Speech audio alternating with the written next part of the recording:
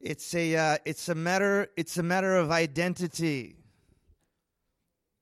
It's a matter of identity.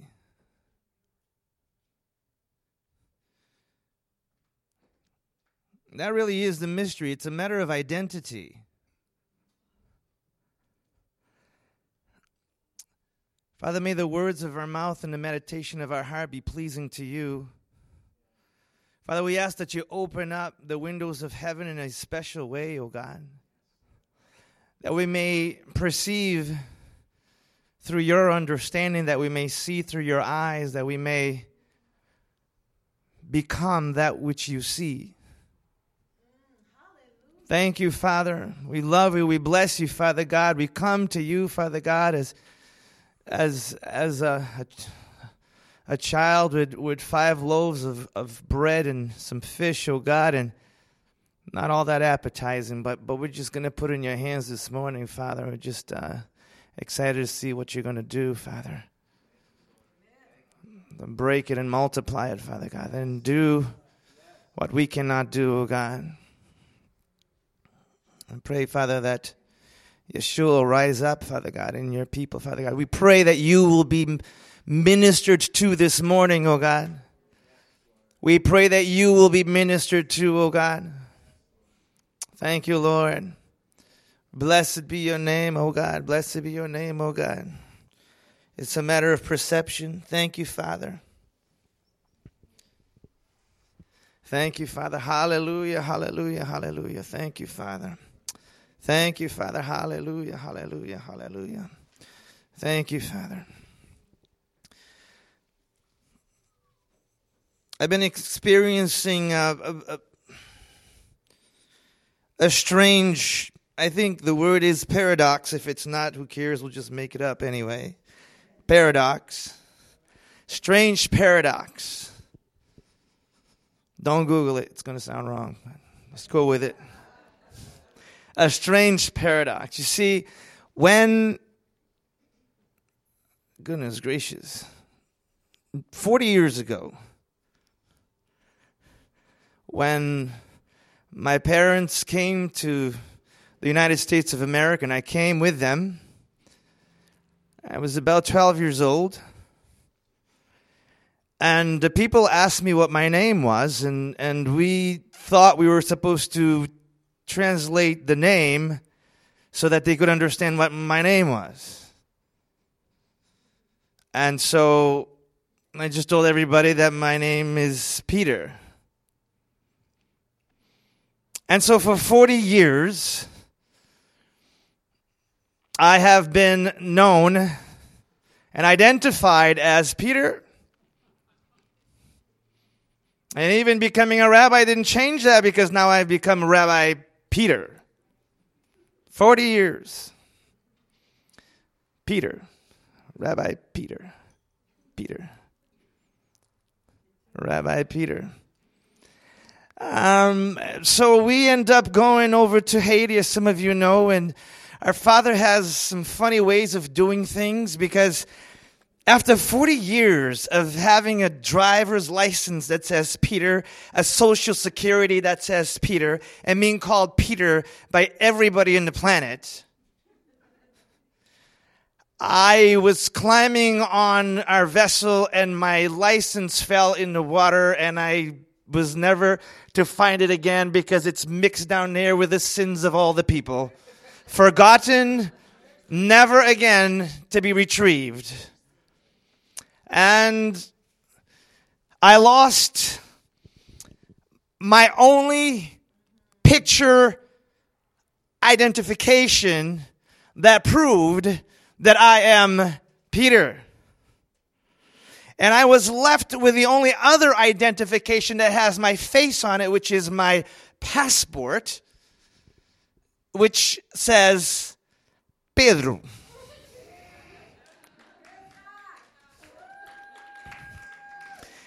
And so I needed to come back to fix that, because that expired. And when I came back, I had to sneak in on the boat with my crew, my sexy crew. Gabriel's sexy too to somebody. Anyway, and we sneak in, and the borders, thank goodness, are not yet walled up. So we snuck in. No one even knew we came into the United States.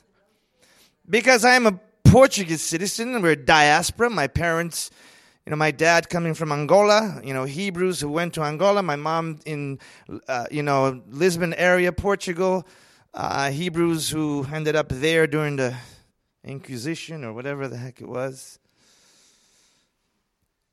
And I came into the country illegally. But I can legally be here because I have a green card. Come on now. Anybody out there? You? Hallelujah. Green card. Hallelujah. It's not green, by the way. It's just called the green card. Hallelujah. No, I forgot to become an American after I married Lisa. But anyway, identity. So then I had to go get my license because my license is at the bottom of the sea. So I walk into the registry of motor vehicles. And I tell him, could you please look me up? I'm sure you got my picture. You got everything about me. I've paid enough fines and tickets over the years. I know you know who I am. As a matter of fact, they looked me up and they discovered that I still owe the state of Massachusetts $250 some odd.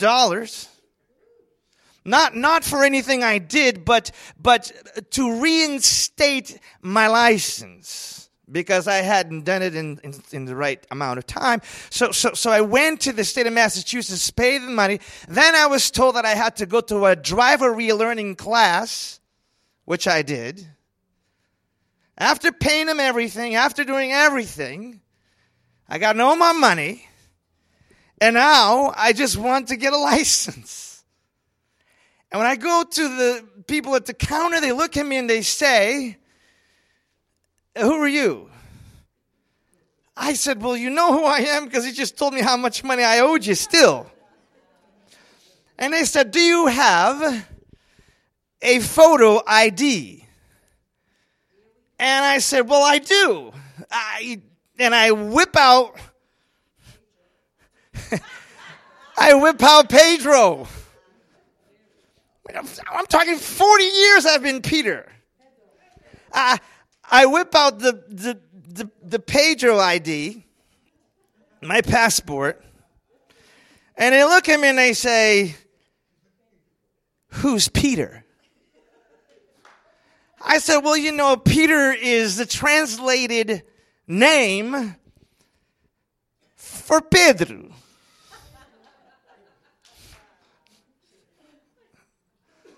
Ay. And they said, no. Peter is Peter. And Pedro is Pedro. I said, no, it's not Pedro. It's Pedro. I am not Spanish. If I was Spanish, I'd be Pedro, man. Come on. But I am not Spanish. I am Pedro. And we say it with a different thing, Pedro.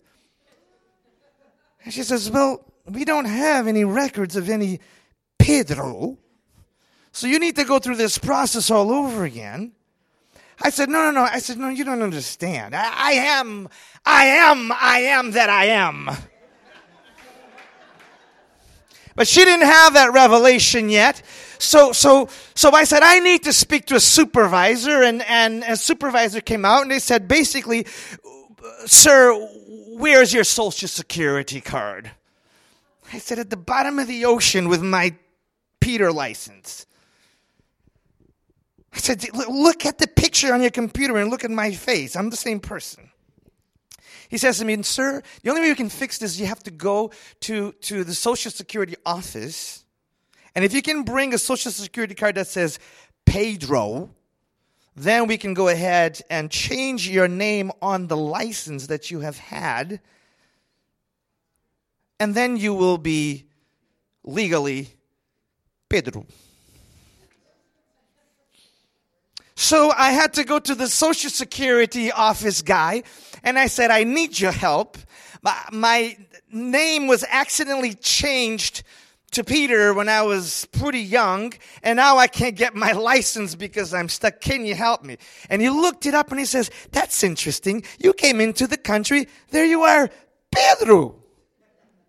No problem. So he types it up. I get the receipt. I go back to the, DMV, show them the receipt. They're like, thank you very much, Pedro.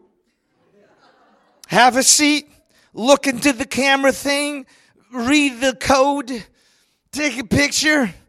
And I smiled for the first time with a license that says Pedro on it. Pedro Jorge Oliveira, to be exact, because I have a middle name that has never been used in 40 years. Identity. Earlier, there's a word, a message, something coming forth with regards to changing. God is changing us. God is changing us, but there is a mystery in this thing that I'm sharing. This strange paradox is this, is that now for the first time, everywhere I go, if I go to where do I go? Honey, where have you? Like to the bank. And they talk to me. They're calling me Pedro, and it's freaking me out because no one has ever called me Pedro in 40 years. I am not used to this. And for the first time, I'm realizing that every time someone takes your license and they call you by your first name to make you feel like they know you, they don't know you at all. Because all these people keep calling me Pedro, and I don't understand why they're calling me that. Obviously, they don't really know who I have been all this time. Don't believe it when they call you by your name at the grocery store. Or that don't mean nothing. They don't know you. It just feels like they do, so you feel closer to them. They're calling me Pedro, which means they really don't know what I've been called for 40 years. But there's a reason why I'm sharing this, because it is a paradox, because in reality, I've been Pedro all along. But see, the reality of what I've been all along is strange to me because I am unaccustomed to that which I am. You see, change, the mystery of change is not that God is making something different out of what you are right now. What's changing is your perception of what you are, because you already are what God sees. And the change is really not you. The change is the perception of who you are. And I wish I had time to tell you about a story that's spoken about Michelangelo. They say that when he would make these sculptures, people would look at it and they would actually think they could move when he was done, because the precision of every muscle, of every line, of every vein, of everything that was done was so amazing. People marveled at it, and they would come to Michelangelo and ask him, how is this possible? How is it? And he would say, it's easy. You see, the image is already in the stone. I just have to chisel out what is not the image. It's already there. All I do is remove that which is not. And what God is doing in our lives, He already sees what is. He's just the changes that He's removing what is not. It's already there. He's already there. He's already within you. He's already moving. He's already talking. He's already doing everything He does. But the perception is off because you're not used to knowing who I am. So it's going to take a while. This is why people think I'm crazy when I go around calling people my king, my king. It's not because I'm some crazy fool. It's because the more I say it, the more you're going to get it. And the more you hear it, the more you become what you hear. Because our Father creates all things through sound, and when He speaks it, and He speaks it, and He speaks it, light has to appear, because when He speaks, He creates what already is there. Light didn't appear suddenly on the first day. God is light. God was there before the first day. Light always existed, but the perception, the reality of light didn't come until He spoke it forth. Oh, we are the sons of God. Now we are the sons of God, and it does not yet appear what we shall be. So what's wrong? It's not what we are. It's the appearance that we have of ourselves that is off. What needs to change? Our understanding of who we are. That needs to change. And when you realize what you are, you're awakened to what she is and he is and he is. You begin to realize that they and you are one. In disguise. In disguise. Oh, perception is a perception. What needs to change is the perception. You need to, it's your identity. It is the identity. And I'm going to tell you right now, Yeshua, you're in a land and in a nation that is working very, very hard to connect you with an identity that does not belong to you. Separating you from yourself with labels. Who's going to fit under this label? Who's going to fit under this label? Now we are the sons of God, and it does not yet appear what we shall be. But we know that when we see Him. So what's the problem? It's not what we are. It's our vision. Our vision is off. When we see, when He appears, we shall be like Him, because we will see Him as He is today. We are today. But we need to awaken to realize, oh, we are today. Because we see Him today as He is. So in the future, our eyes open up to see that we were and have always been before the foundation of the world. Perception. This perception. You know, I remember, must have been maybe 14 years old. I never played baseball in my life. I don't even know what baseball is. You know, I knew nothing about baseball. Nothing. I'm, Pedro, man. Pedro don't play. I did not play soccer. Soccer don't mean nothing to me. It was football. But not this funny-looking football thing you throw with your hand, because that's a foul. You get the penalty. It's the football with the foot. And I remember I was at a camp, and there was a whole bunch of older kids, and they were going to play a game, a baseball game, and they grabbed a whole bunch of. I just wanted to play. I didn't know what they were doing. I just wanted to play, and they gathered a bunch of people together, and they're going to play a game. I just wanted to join. I didn't even know what they were doing. It was a game of baseball, and you pick the best for your team. They had like a schoolyard pick, and they picked and picked and picked and picked. And somebody picked me at some point, And they put me on left field. I didn't know what that meant back then, But I was like one of the last. I was thinking the last shall be first. That means they're picking the last because the best. I was excited. But I didn't know what the game was. And there I was on left field, happy. And they gave me this funny-looking thing to put in my hand. I said, what do I do with this? It's like you catch it. When the ball comes your way, you catch it. And I'm like, all right. So I sat there for, I don't know, like an hour, and the ball never came my way, But then something happened towards the end of the game. I don't know how the score worked, and I don't know what innings were, and I didn't know that if you happen to catch a ball at a certain part of the inning, the game is over, I guess, and the other people don't even get a chance to go and do anything. I didn't understand any of it. All I know is that towards the end of my very boring moment, saying to myself, this game sucks. Like we don't do nothing. Where do you kick the ball, man? This is so boring. Somebody cracked that thing. Boom! And it went into left field. And everyone was screaming in my direction. So I was like, oh, God. So I just started running, and I put my hand up. And I heard a thud. Poof. And then I heard a thud, and I heard people shouting and screaming. And I looked, and the ball was in my glove. The ball's in my glove. And I'm like, what does this mean? Goal? Goal. Goal. And they were shouting. They went crazy.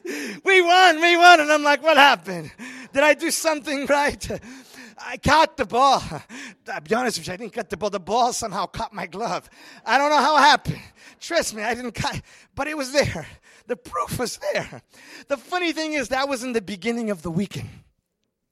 That weekend there were many other games played. And every time they had a schoolyard pick, they picked this guy first because they thought, their perception was, this kid can play ball. And I stood there.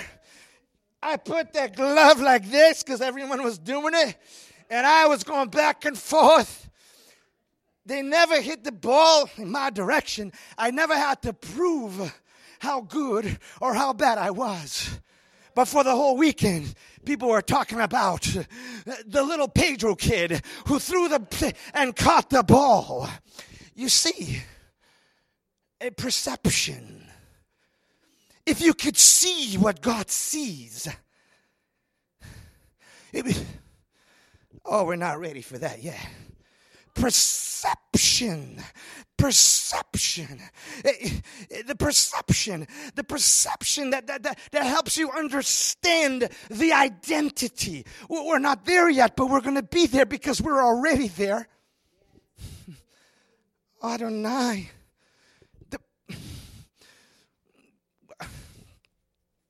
Oh God, we don't have time to explain and express. I wish I had time to tell you about Tamar. Oh, glory. You see, the messianic line had been halted. The Judah line had stopped. You see, long before the foundation of the world, God knew that he would bring his seed through the line of Judah. He knew that, but somehow the line of Judah had stopped because the perception was everyone who marries Tamar drops dead. So Judah is not going to send his last son to marry this woman. That's his perception. And because of his perception, the messianic line comes to a halt. But I wish I had time to tell you. There is a woman. She didn't know what she was doing or why she was doing it. But something inside of her was stirring. And something said, you got to get pregnant with this thing. And she done dressed herself up as a hooker, as a prostitute. And she sat by the side of the road. She had an understanding that I got to do whatever it takes for this thing to come into me.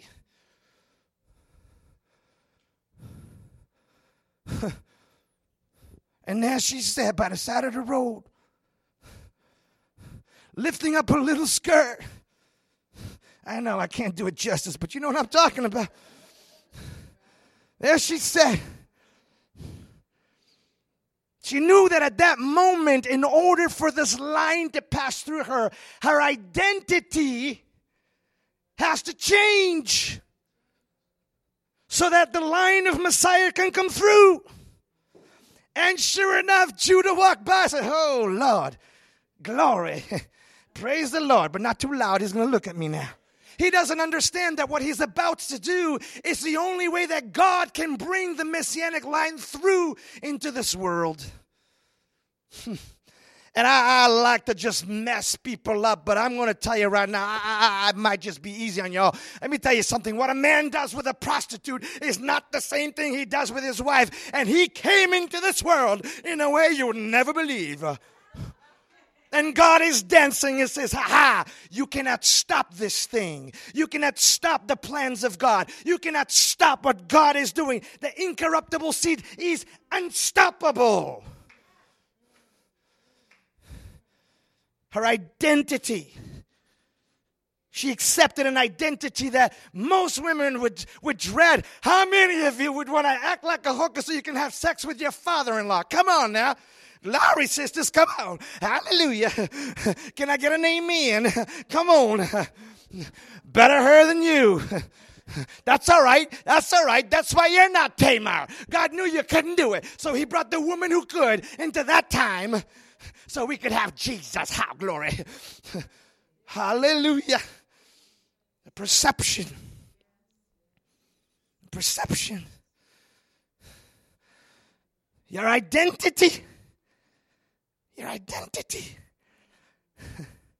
Nothing needs to change. When the potter is making a vessel, the vessel is not changing itself. The potter is forming it into what he already sees in his brain. And when what he sees in his brain matches what's in his hands, he says, I'm done. You're not changing anything. You already exist. The potter is changing your perception from going to a lump of mud to recognizing yourself with the identity that you're a vessel for the house of the King. Identity. Your identity. What is your identity? Your identity. This is why it's a setup. This is why sin sucks so bad. Because sin sucks your own identity, who God sees you as. It's not that you are not because you sin. It's just that sin causes your mind to have a different perception of who you are. And that's the lie.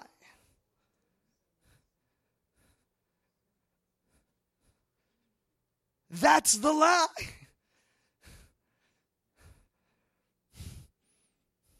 The sin is not the problem. That was taken care of 2,000 years ago. The lie, the perception, when you look yourself in the mirror and you keep seeing the person who is, quote unquote, the sinner saved by grace, that's the lie. You were a sinner saved by grace. It is no longer you that lives, but Messiah who lives in you. Oh, we think we have, you know, look at, this is your life. I don't know how do I do, okay, God, help me. Okay, here we go with the visuals. Here we go with the visuals. Hallelujah. For those of you who are listening to this on tape right now, the rabbi is taking tissues and by the power of the Holy Ghost turning them into $100 bills. Come on now. Somebody. Now clap if you understand what I'm saying. Hallelujah. Glory to God. I want to start a new form of ministry. I want to start a ministry where when you come to the service, the rabbi gives out the money to the people instead of the people bringing the money to the Lord, because the Lord lives in the people. All right. So, Rabbi Brian, that's going to be your job because I'm going to be in Haiti. Okay. Hallelujah. Okay. So these here represent sin in our lives. This is from the moment we wake up. The moment we're born to the moment we die. Are you with me so far? This is your life. These are the faults and mistakes and sins of your life. Oh, someone will say, come on, Rabbi, the baby got no sin. Oh, be quiet. You ain't got no kid. I remember my kid. It's like 2:00 in the morning. Feed me, feed me, feed me, feed me, feed me, feed me, feed me. You just ate half an hour ago. Feed me, feed me. Whop my butt, whop my butt, whop my butt. Come on. We're born with this thing. It's a mess. We're screwed from the moment we came through our mother because our mother got screwed and we came out through her. It's just what happened. I'm just saying what happened.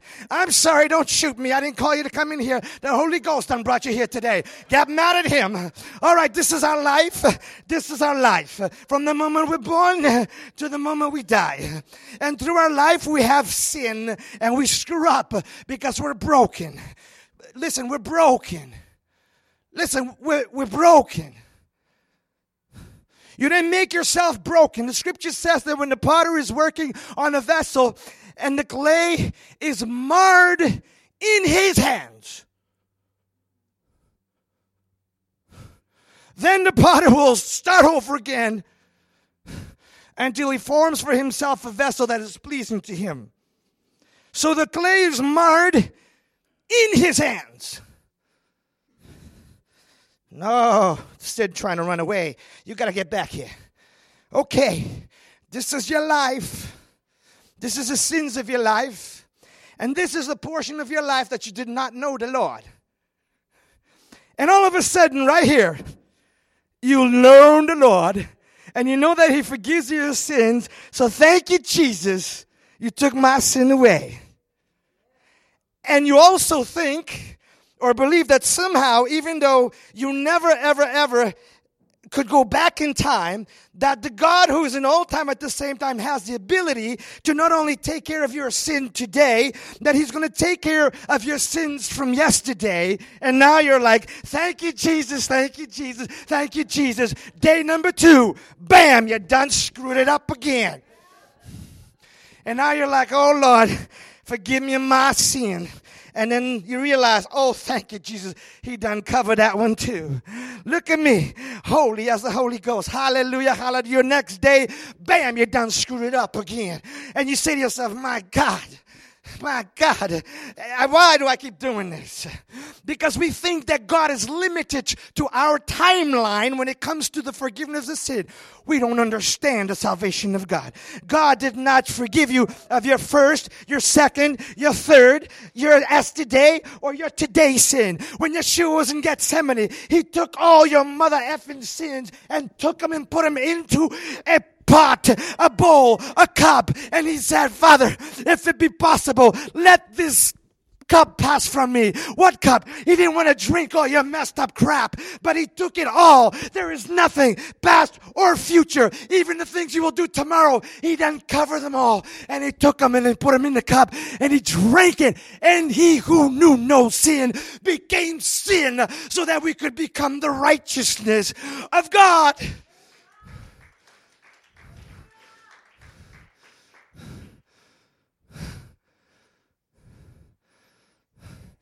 So you, because you have flawed perception, sees these things. He does not. And the amazing thing is this. Our adversary, who is the accuser, wants you to stay very focused. Am I doing good or am I doing bad? Am I doing good? Or am I doing bad? Let me tell you something. If you're doing good today, praise the Lord. And tomorrow when you screw it up, God wants you to say, come on, why are you looking down?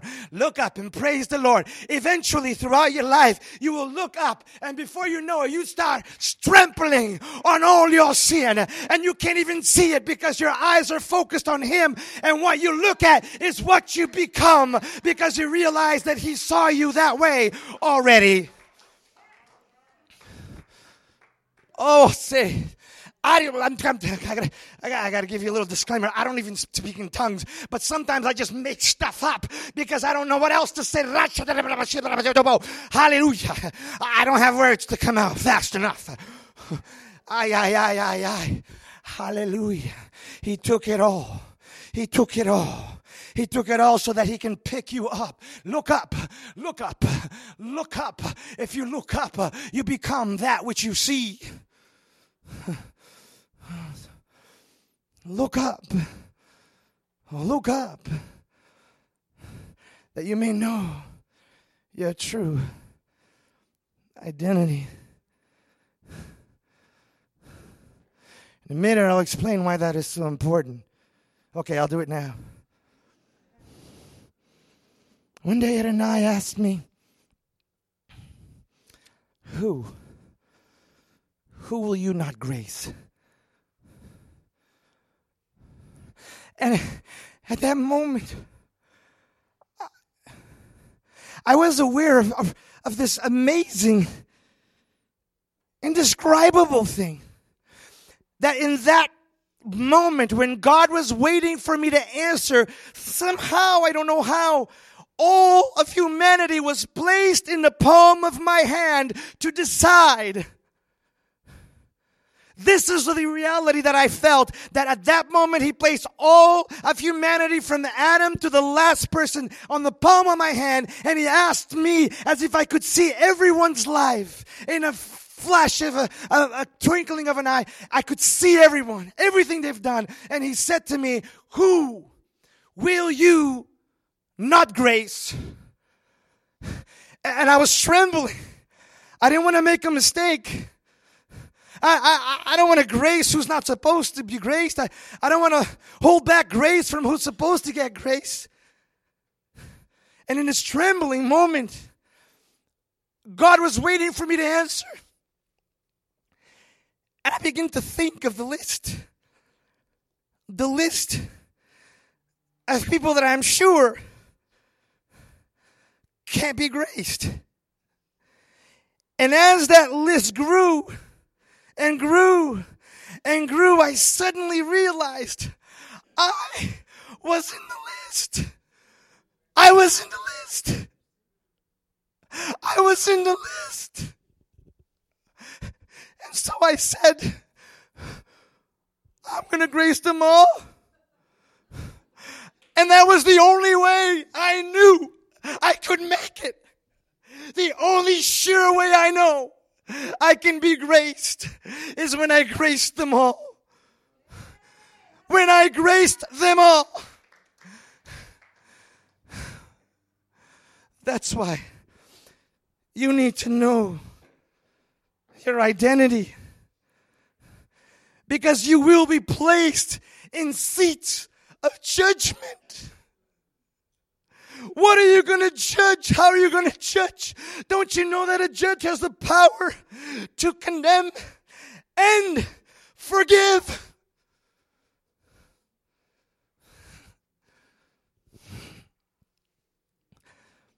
You need to know your identity.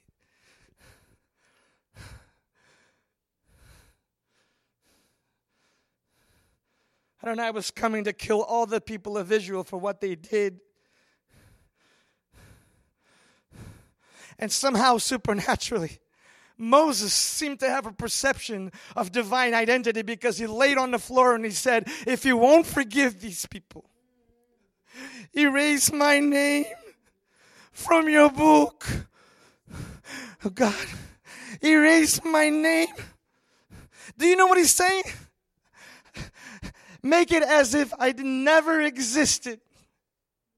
Let the kingdom come. Let your will be done. But I will not be in it because my name will not exist. Erase my name and save them in my place. Somehow, some stiff-necked Jew thousands of years ago, Torah-carrying Moses, the dispensation of the law, had more understanding of the plan of salvation than most believers today who are walking in the dispensation of love and grace. Because how many of us are willing to lay ourselves down and say, Father, if you can't forgive those homosexuals, then take my name out of your book. Save them. Don't you know that you are who you are because God had grace on you to become what you are? Oh, if God could only for like 5 minutes inflict you with the same sickness that most of our brothers and sisters are going through, you would put a bullet in your head because you would never believe you'd be capable of so much sickness. It is not our job to judge people who are on a journey that we cannot understand. How many of us have been in a place of a journey that has been so painful that it was only by the grace of God He done pick us up? Not because we deserved it, but because He is God. And He will have mercy on whom He will have mercy. You know, really, that's the good news of the kingdom.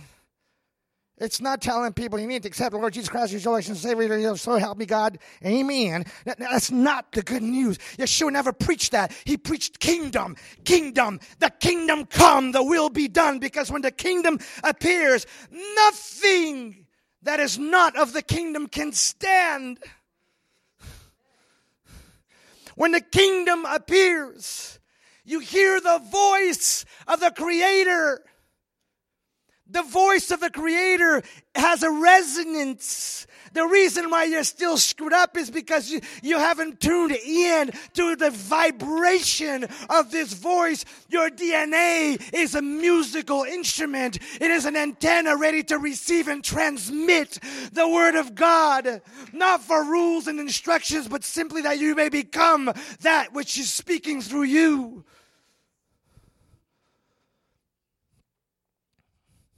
Identity. This is the age. This is the time. You need to know your identity. I'm going to start speaking this morning. I'm going to start preaching this morning right now. I'm going to speak about identity. Because there's a story in the book that is so misunderstood. It is misunderstood because we read it with human identity. You hear the story of Jacob and Esau. Jacob, the supplanter who stole the birthright from his brother. Little jerk. Jacob for jerk. No. Back it up. Jacob didn't steal nothing. First of all, his brother sold it to him. That's number one. Second of all, it wasn't Jacob's idea to go to the father and act like he was Esau. Why are we blaming him? Matter of fact, when his mother said, you need to put this thing on, you need to do this, your brother just left, do it quickly. Do it quickly. You're about to get the blessing of your father. Jacob wisely said, Mom, this is a bad idea. Because I do not look like, feel like, or sound like my older brother. And when my father realizes what I am doing and who I am, he will not only not give me a blessing, he will place a curse over me. And Mom said, son, the curse your father places over you, may it be over my head. Is this woman crazy? She is crazy. You know why? Because when the two boys were inside of her womb and they were fighting, she didn't have an idea that the younger is going to be more powerful and rule over the older. God spoke to her. God said to her, you have two peoples in your womb, and the younger one is going to be over the older one. So she's acting. She can say, let the curse come on my head, because the word is not coming from humans. The word is coming from God. And she knows, even if your father curses me, the word of the Lord oversees what your father does to you or me, because I'm not here to do what your father wants. I'm here to follow what I heard the Spirit of the Lord speak to my heart. You see, this mother had an identity. She understood that God brought her into this world for such a time as this, and she was not afraid to have a curse placed on her, because she knew the word of the Lord, the word of the Lord, the word of the Lord, the word of the Lord cannot be destroyed.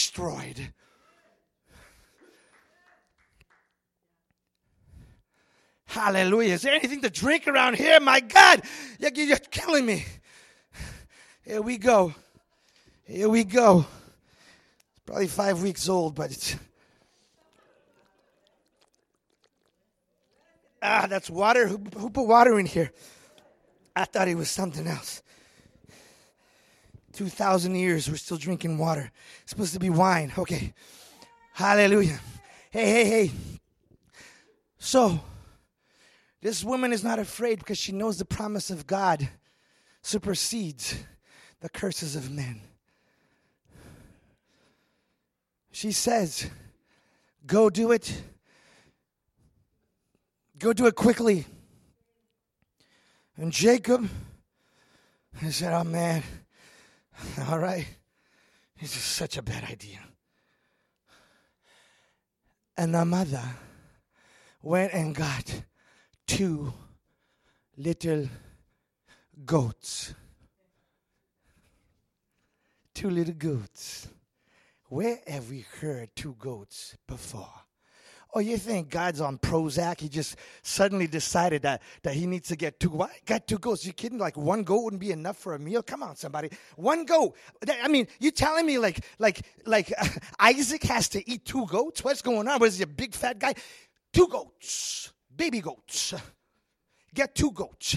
I'm going to take this skin off. There's another part in Scripture that speaks of goats. Oh, but we're not ready. 2 goats, as a matter of fact. We're not ready for that. Oh, it has something to do with Yom Kippur, the day of the covering, the day that you cover yourself, that you bring 2 goats for the sacrifice. Oh, we're not ready for that revelation yet. But let me tell you something. When she brought 2 goats, she took the skin of the goats and she wrapped it in his arms and she wrapped it around his neck. Now let me tell you something. There's so much depth in this thing, because if the goats are the sacrifice, and we know who the sacrifice is, she's saying you need to dress yourself up like the sacrifice, because the sacrifice is really our elder brother Yeshua, who is the one who was slain before the foundation of the world. But we're not ready for that revelation yet. So she just wants him to look like the older brother, feel like the older brother. And so she put the skin on his arm, skin on his neck, and then she was smelling him. She said, not yet. She went and she got the clothing from Esau, the older brother. Hallelujah. Hallelujah. And she took the clothing of the older brother, Esau, and put it over Jacob. Jacob, you need to put on the clothes. You need to feel like him. Now all you got to do is go before the Father as your older brother and go get the inheritance.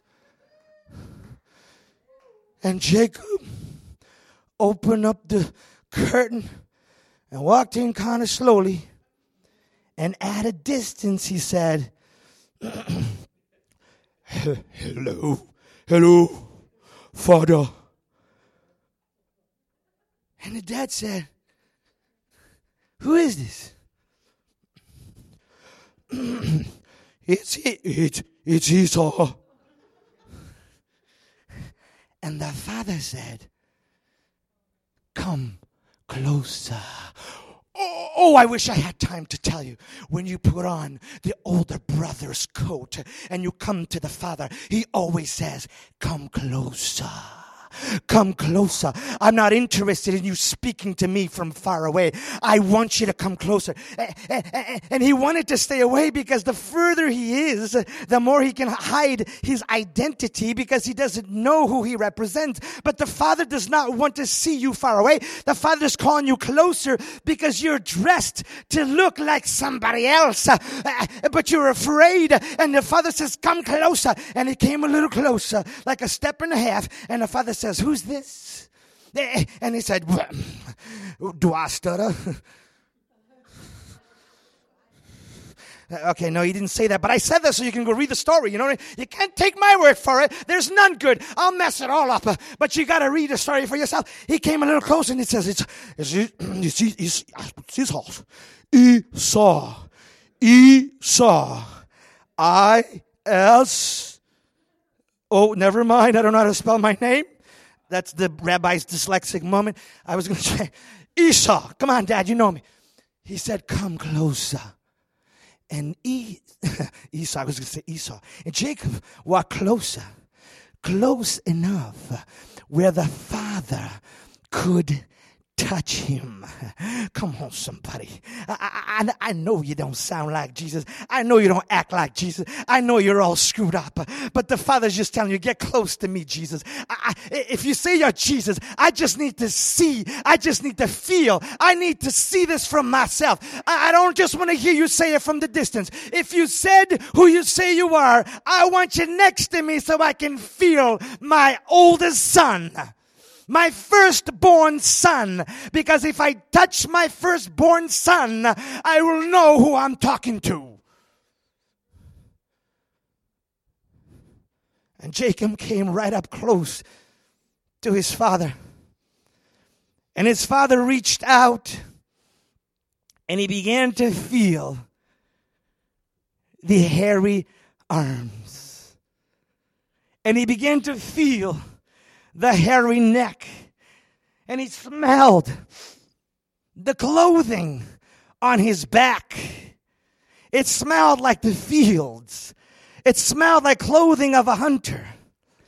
And the father said, the voice is the voice of Jacob, but the hands, the neck, the clothing, the smell is my firstborn son.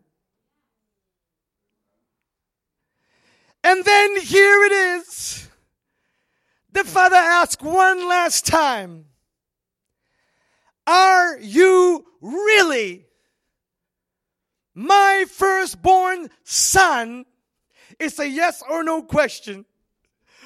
But he did not answer yes or no. He simply answered this way, I am.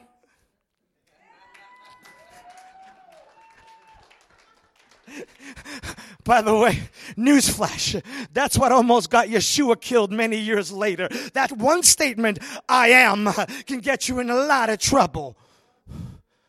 And when he said, I am, the father laid his hand over Jacob and gave him the irrevocable blessing of the firstborn son. Oh God, I wish you could understand what this means.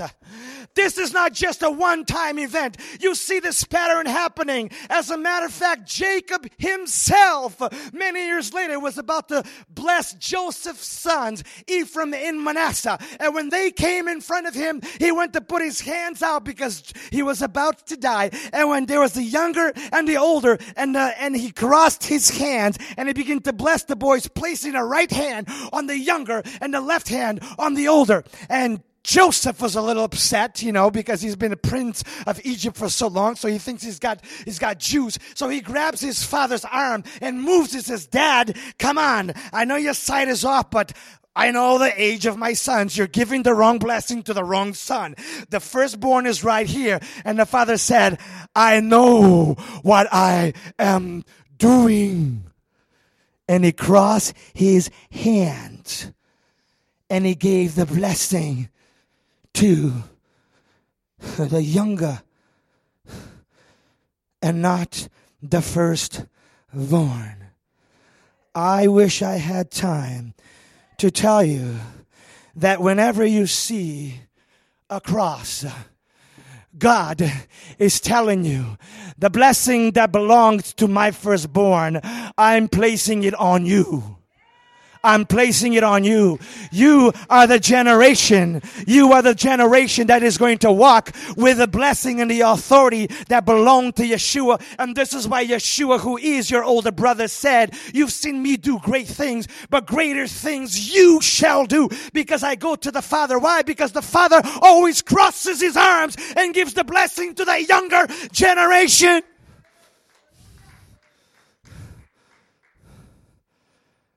Oh, God.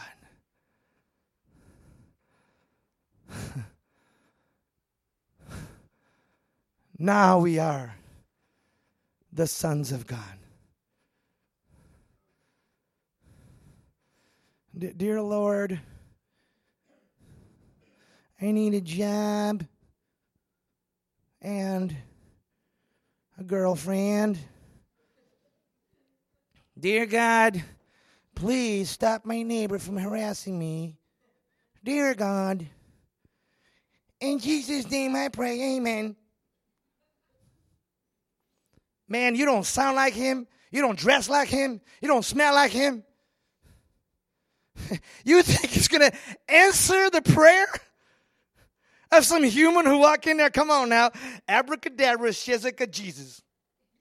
Oh, he said Jesus. I got to do it now. You think speaking in his name means you got to come up with a way to say his name? In his name means in his authority as him. Come as the Son to the Father and with authority say, Father, I would that you would have mercy on these people. Father, I would that you would remember that I laid my life down so that they could be set free. And if they cannot be set free, then erase my name from your book. Oh, this is a Hebrew revelation. Come on now. Any Orthodox in here? Come on. Come on now. Come out of the closet. Come on, any Hasidic here?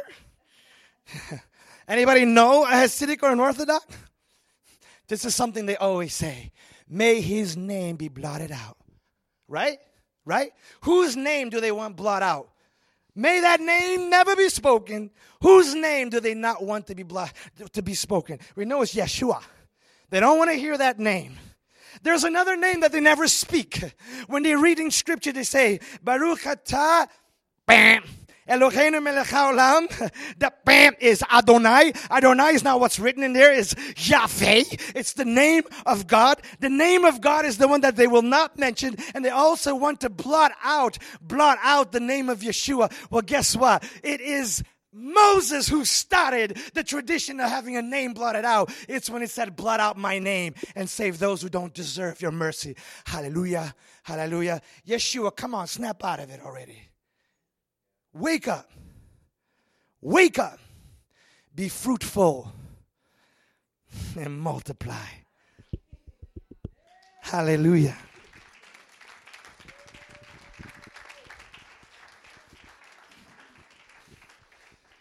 Hallelujah.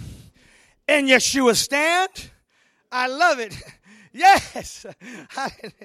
Hallelujah. Thank you, Lord. Thank you, Lord. Thank you, Lord. Thank you, Lord. Hallelujah. What a blessing it is. The greatest blessing of awakening to the identity that God has for you is that you get to see Yeshua. You get to see Yeshua. Like I stand in front of Yeshua.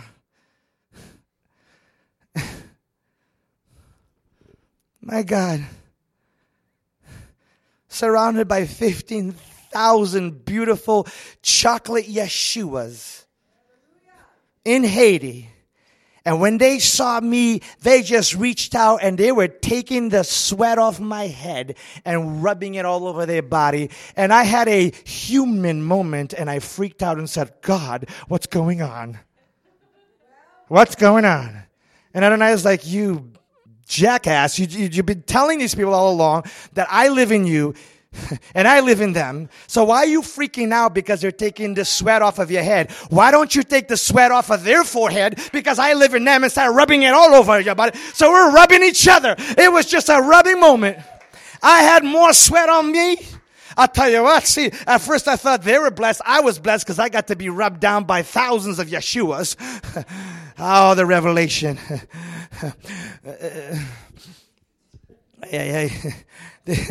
You go out there, the trees are going to look at you. All of creation is waiting for the manifestation of the... They ain't waiting for Jesus. They're waiting for the manifestation of Jesus's, the sons of God. If this is too much food, stick it in your pocket, eat it when you go home. Don't bother giving it to your dog. Your dog already knows the revelation. He's just wondering when you're going to figure it out. Maybe you should eat your dog's food and get the revelation that way. Because your dog already knows who you are.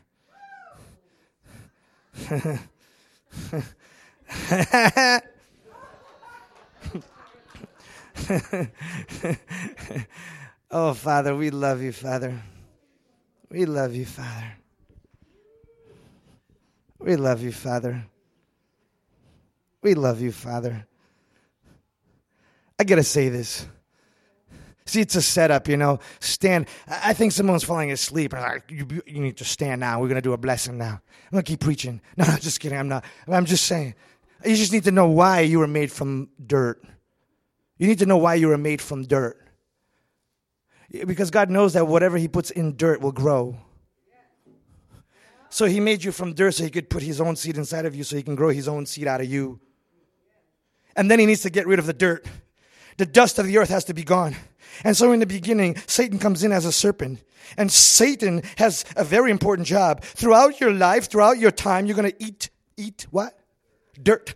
So in the beginning, in the book of Genesis, Satan is a little serpent. But in the end, in the book of Revelation, he turned into a dragon. His whole purpose is to keep eating dirt. He's eating all your dirt. And at the very end, there's nothing left but Jesus.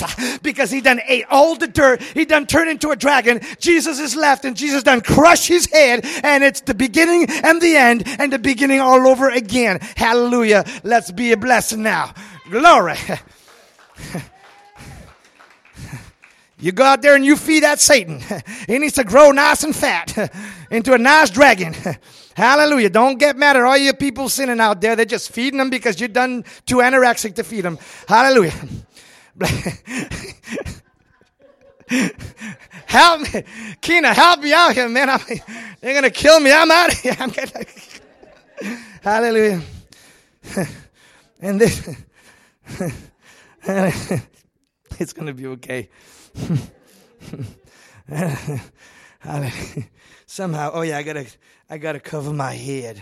I gotta be rabbinical in case someone's recording this. Hallelujah.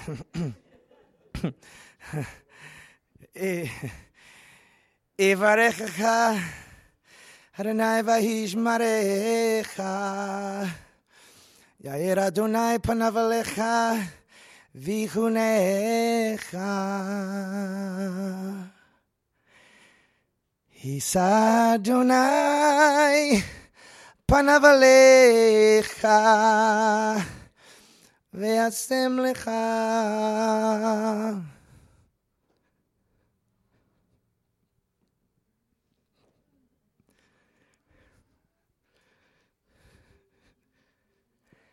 Ve'asem lecha Ve'asem lecha Shalom